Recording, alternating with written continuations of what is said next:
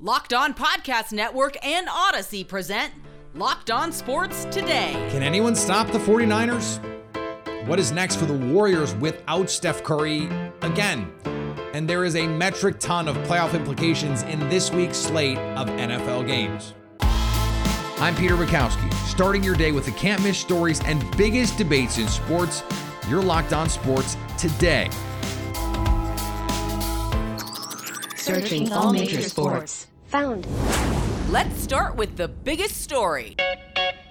Mr. Irrelevant, now NFC West champion. At some point, the Mr. Irrelevant jokes are gonna dissipate, but today is not that day. Brian Peacock from Locked On 49ers joining me after the 49ers took down the Seattle Seahawks 21-13 in a game that really wasn't that close. So, Brian, now that we've seen the official 2 starts here for Brock Purdy, what, if anything, has changed about the way you view this team and their championship pedigree that they could have moving forward here? Look, the Mr. Irrelevant jokes have to end at some point because he's become so irrelevant that you can't be Mr. Irrelevant when you're the most relevant Mr. Irrelevant ever, right?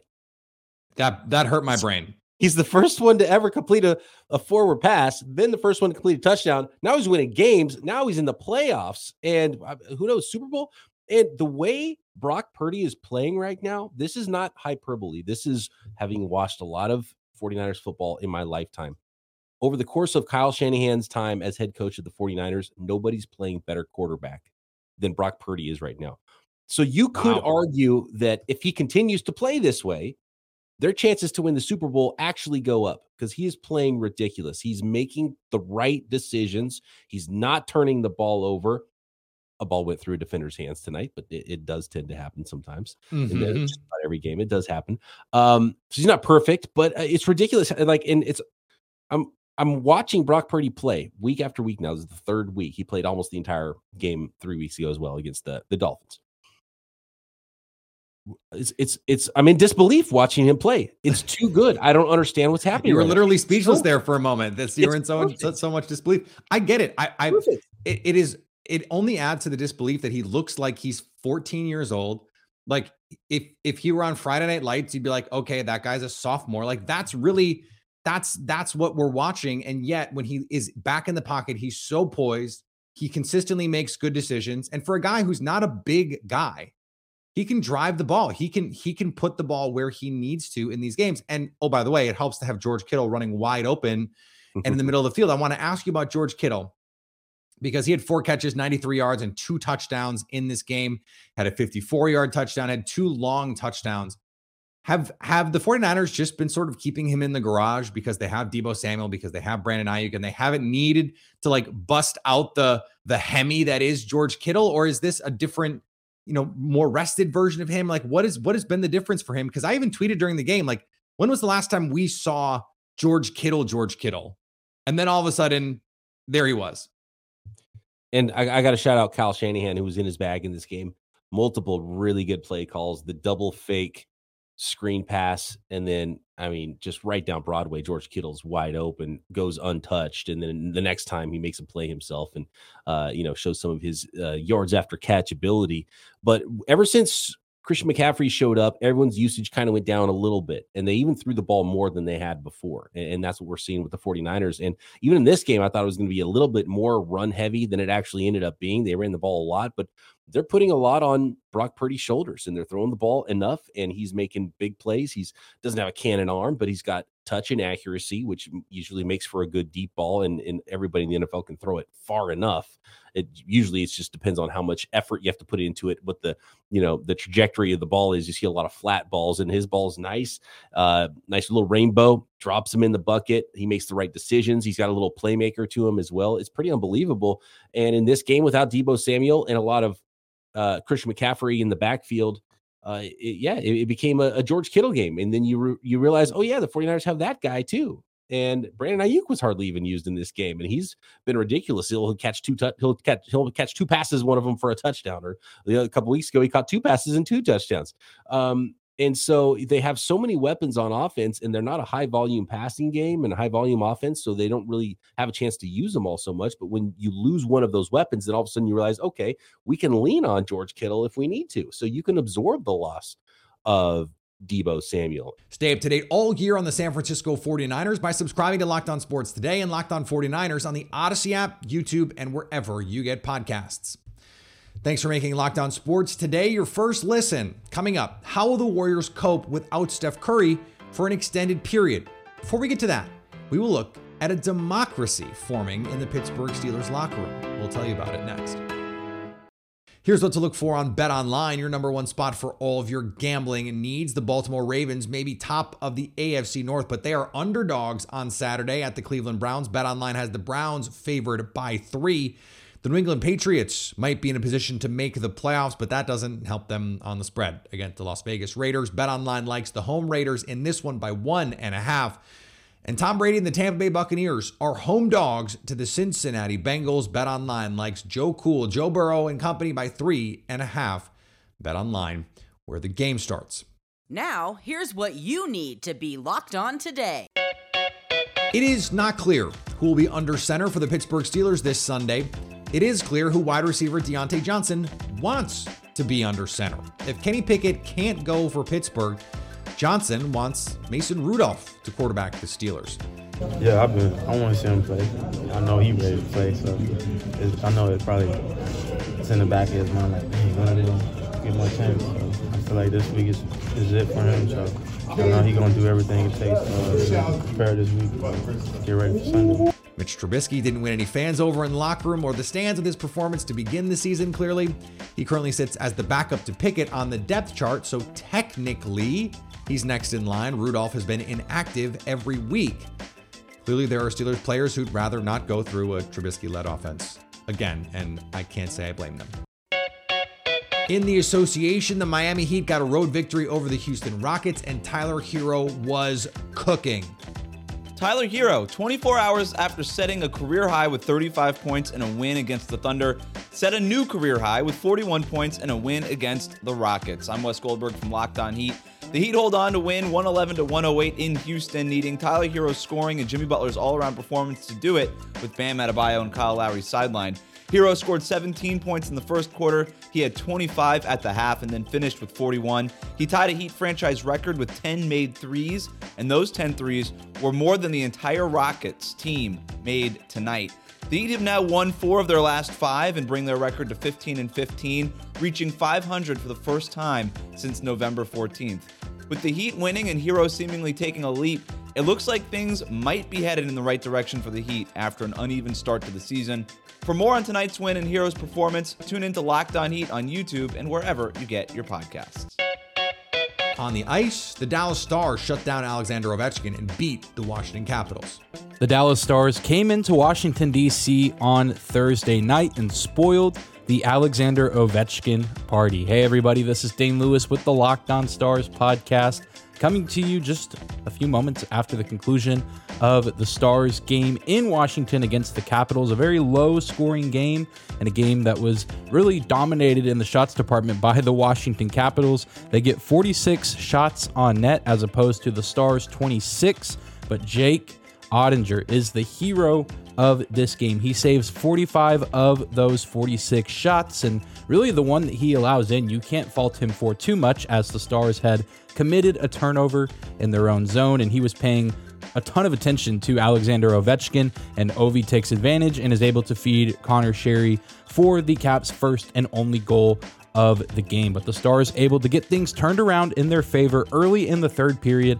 A power play goal, a much needed power play goal from the captain Jamie Benn, followed shortly thereafter by a deep shot from the blue line from Colin Miller that appeared to deflect off of someone or something, a stick or maybe a body of one of the players. But nonetheless, the Stars thankful for that second goal. It was the eventual game-winning goal, and this was not the easiest win, not the prettiest win, but 2 points are massive on this road trip, and now the Stars are starting to string together a couple wins, and the road continues to get more difficult as they'll head to North Carolina for a date with the Canes on Saturday. We'll recap this game against the Washington Capitals and look ahead to the weekend's contest in Carolina on Friday's episode of Locked On Stars. and I can't wait to see you there. And those sneaky upstart New York Yankees, they added a key arm to their starting rotation. This is Stacey Gotsoulias of Locked On Yankees, and the news came across the wire, aka Twitter, on Thursday evening that the Yankees got Carlos Rodon. 6 years, $162 million. No opt-outs. And the Yankees rotation looks a lot better now, doesn't it? Garrett Cole, Nestor Cortez, Carlos Rodon, a healthy Luis Severino, Frankie Montas, also, if healthy. That's a pretty good 1 through 5. I would say. Rodon was 14-8 with a 2.88 ERA with the Giants last year. He threw a career-high 178 innings, and he had 236 strikeouts. Think of his 236 with Garrett Cole's 257. That's quite a 1-2 punch. I'll have everything you need to know about this on the next Locked On Yankees, and I'm sure I'll be talking about it for the next few Locked On Yankees, because this is exciting stuff, Yankee fans.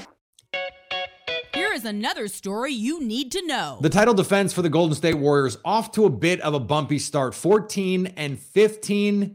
And now Steph Curry is going to miss at least 2 weeks with a shoulder injury. So where do they find offense? Where do they go from here? Can they get back to being the defensive team we saw last year? A lot of questions. And right now, not a lot of good answers. Cyrus Tsatsas from Locked On Warriors joins me now to try and give me some of them. Cyrus, help me out here. So let's just look at this from a positive standpoint, shall we? Yeah. What kind of lessons, what kind of value can the Warriors get out of the next 2 weeks? Because with Steve Kerr, they're going to find something to latch onto and say, okay, we got to figure out this while Steph is gone. Well, first of all, I mean, he's being reevaluated in 2 weeks. The reality of the situation is he could be out 4 to 6 weeks. That's more likely that's more likely how much time he's going to miss. So the bright side, and I didn't even get a chance to get to this on today's Locked On Warriors just because there's just so much negativity and so much bad news with this team right now. This is a ugly title defense, but one positive is that this is 4 to 6 weeks where Stephen Curry can actually rest. He's been playing every back-to-back, or most of them. I know he's sat a few times, but he's been logging heavy minutes. This is supposed to be a season where the veterans like Steph, Clay, Dre, we're going to be given a reprieve during the regular season because everyone expected the young trio of James Wiseman, Moses Moody, Jonathan Kuminga to kind of rise and take over some of the burden that the veterans have carried for so many years. But for some reason, and this has been like a massive talking point and an issue here in the Bay Area regarding the Warriors, is why Steve Kerr, for some reason, he's never given a clear answer on this. It's all just theorizing and hypothesizing on why Steve Kerr has lost trust in his youngsters and instead is playing these two-way players, Ty Jerome and Lamb. And as a result of that, Kerr is giving heavy minutes to Curry, Clay, Draymond, Wiggins, who has missed a few games now with an abdominal injury. And so I'm actually looking at the positive of this as Stephen Curry can rest. Now, the downside is, and I'm sure you've seen the stats, is that the Warriors are an awful team without Stephen Curry. So, tough times, man. Good to see you, by the way, Peter. Yeah, you too, Cyrus. I'm here for you. I just want to let you know. What is your level of optimism? Because this is still Steph, Clay, Draymond, Steve Kerr, and what we think are some pretty good role players. Like Kevon Looney, still a really good player.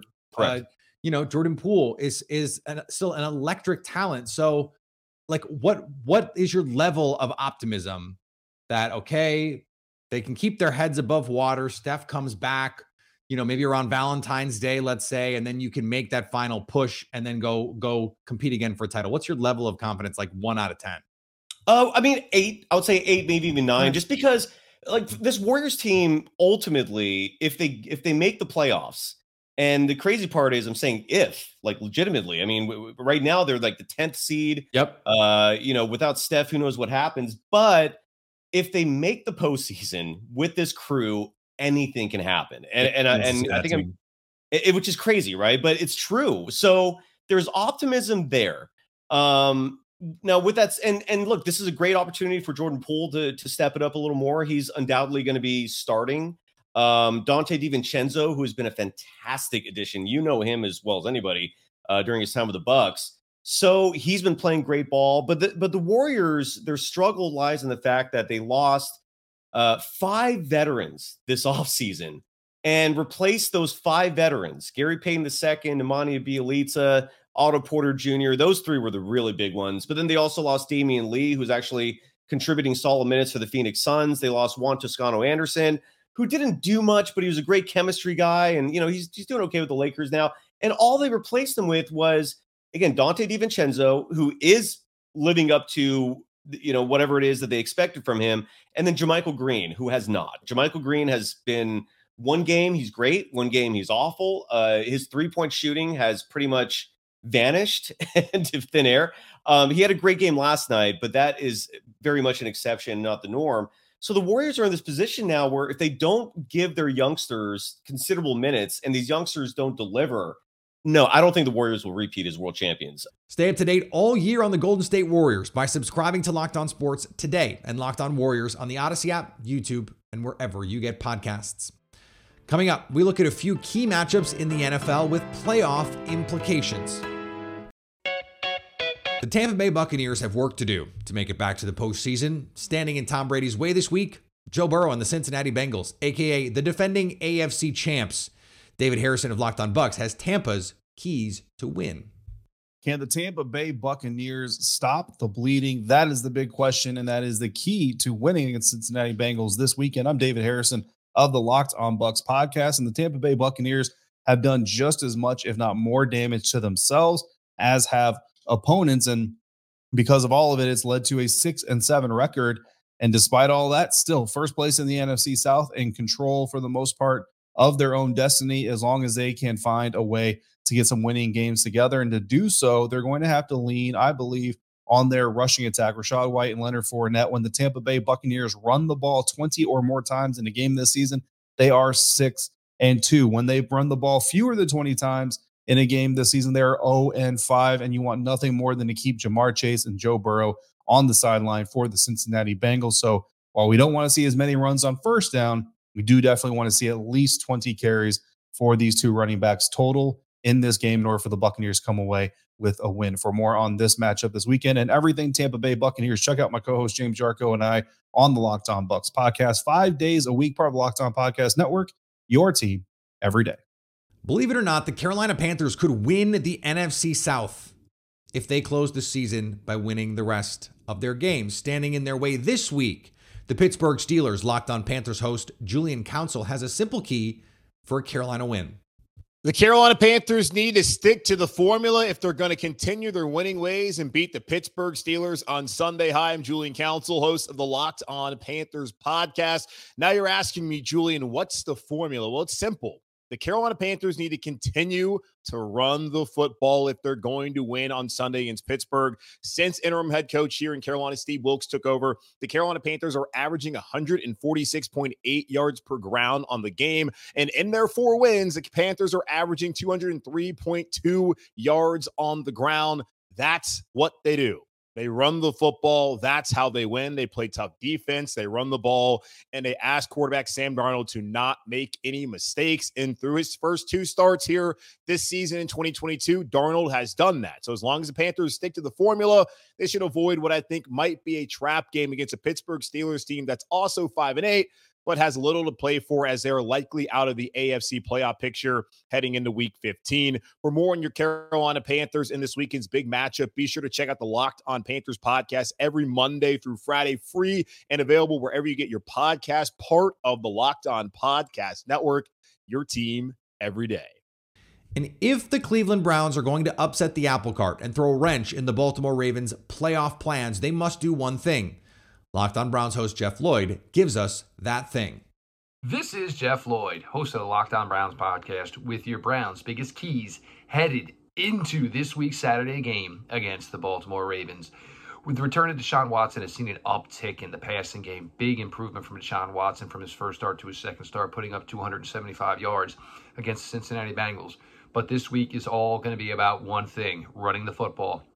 The Ravens run the ball well, and the Ravens defend the ball, running the ball well. The Browns right now, the running game has kind of lagged a little bit over the last couple of weeks, and we know they've had their issues this season stopping teams from running the ball against them. The Browns have been better in recent weeks in defending the run, and as they have, their ability to run the ball has slowed down some. So the biggest key will be whether or not the Browns can have a dual threat on offense, running the ball, throwing the ball, and can they do enough to put Tyler Huntley in position to have to beat the Cleveland Browns with his arm? Jeff Lloyd, Locked On Browns, available wherever you get your podcasts.